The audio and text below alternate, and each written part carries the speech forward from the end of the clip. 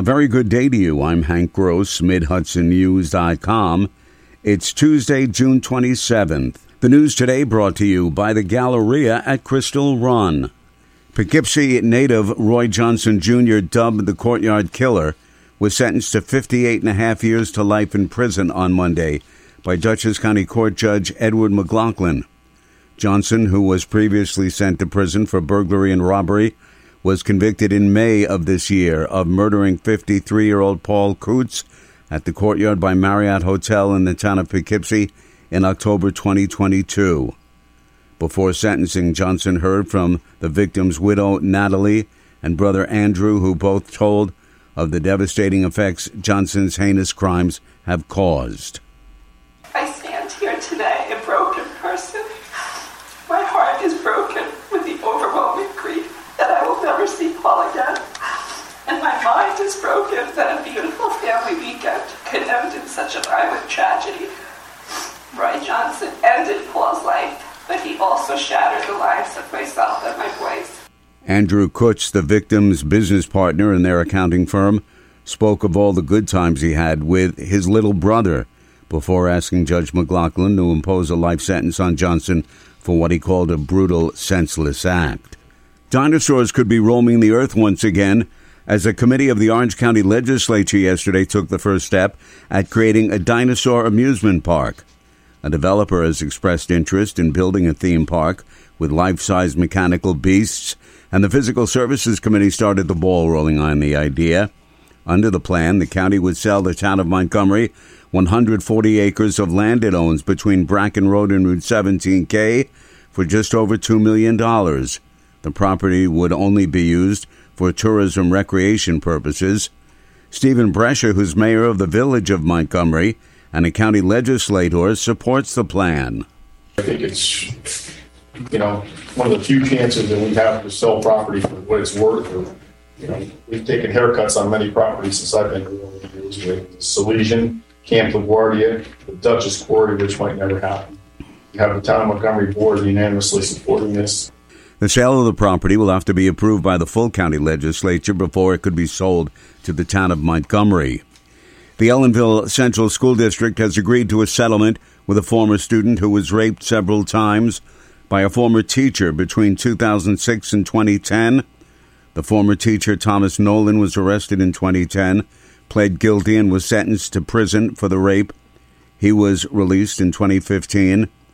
The former student claimed the Ellenville School District administrators negligently ignored complaints and warnings about the teacher's behavior, such as abnormal displays of affection, absences from class with the girl, being repeatedly seen alone with the girl in the school building and elsewhere, according to attorney Marty Rutberg, who, along with his partner Larry Breslow, represented the former student.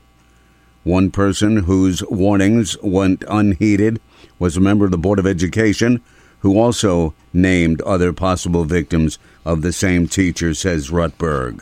More news right after this. Find over 100 retailers allowing you to spend hours shopping safely at the Galleria at Crystal Run. Enjoy the big brands and the diverse selection of family-owned stores all in one location. The Galleria at Crystal Run offers dining options for everyone with Fuji 110 Grill, Allen's Mediterranean Grill, and Peru Cuisine. Discover the Mid-Hudson Valley's premier shopping, dining, and entertainment destination, the Galleria at Crystal Run. For more information, follow us on Instagram, Facebook, or visit GalleriaCrystalRun.com.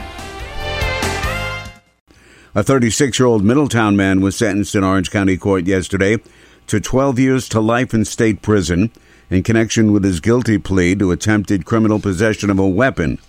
Wayne Lewis was also sentenced to a concurrent term of 9 years in prison related to his plea to criminal possession of a controlled substance.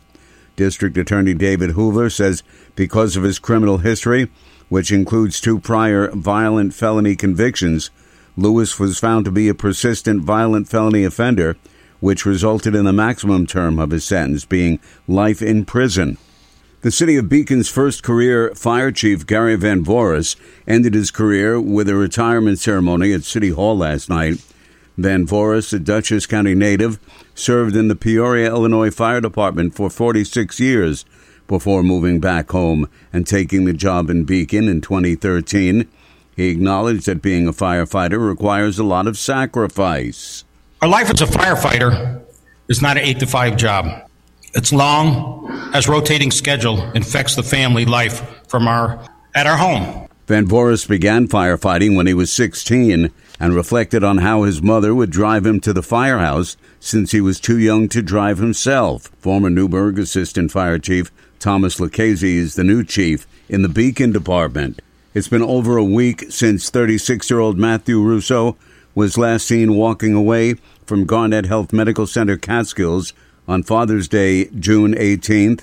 Members of the Sullivan County Sheriff's Office, led by Sergeant Blake Starner, have been combing the area daily. Throughout the course of this, I'd say 8 to 10 members minimum from my office, physically searching from the hospital. By the crow flies, I would say probably that's 6-7 miles, on foot, in vehicles, and now with UTV.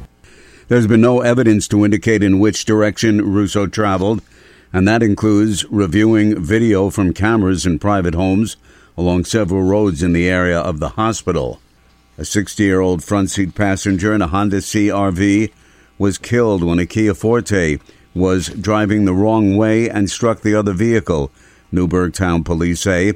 The crash occurred after 10 p.m. last Saturday on Route 9W near Conway Road in Middle Hope.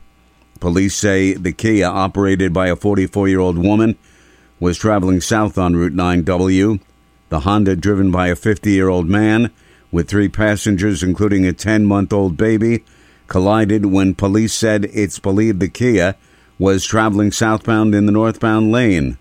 The seriously injured woman was transported to the hospital, where she was later pronounced dead, police said. A construction worker on the grounds of Mount St. Mary College in Newburgh was injured when a backhoe he was operating overturned yesterday.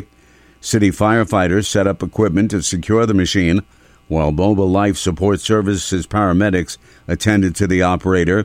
He was removed from the device and taken to the hospital. I'm Hank Gross, MidHudsonNews.com. The news today brought to you by the Galleria at Crystal Run.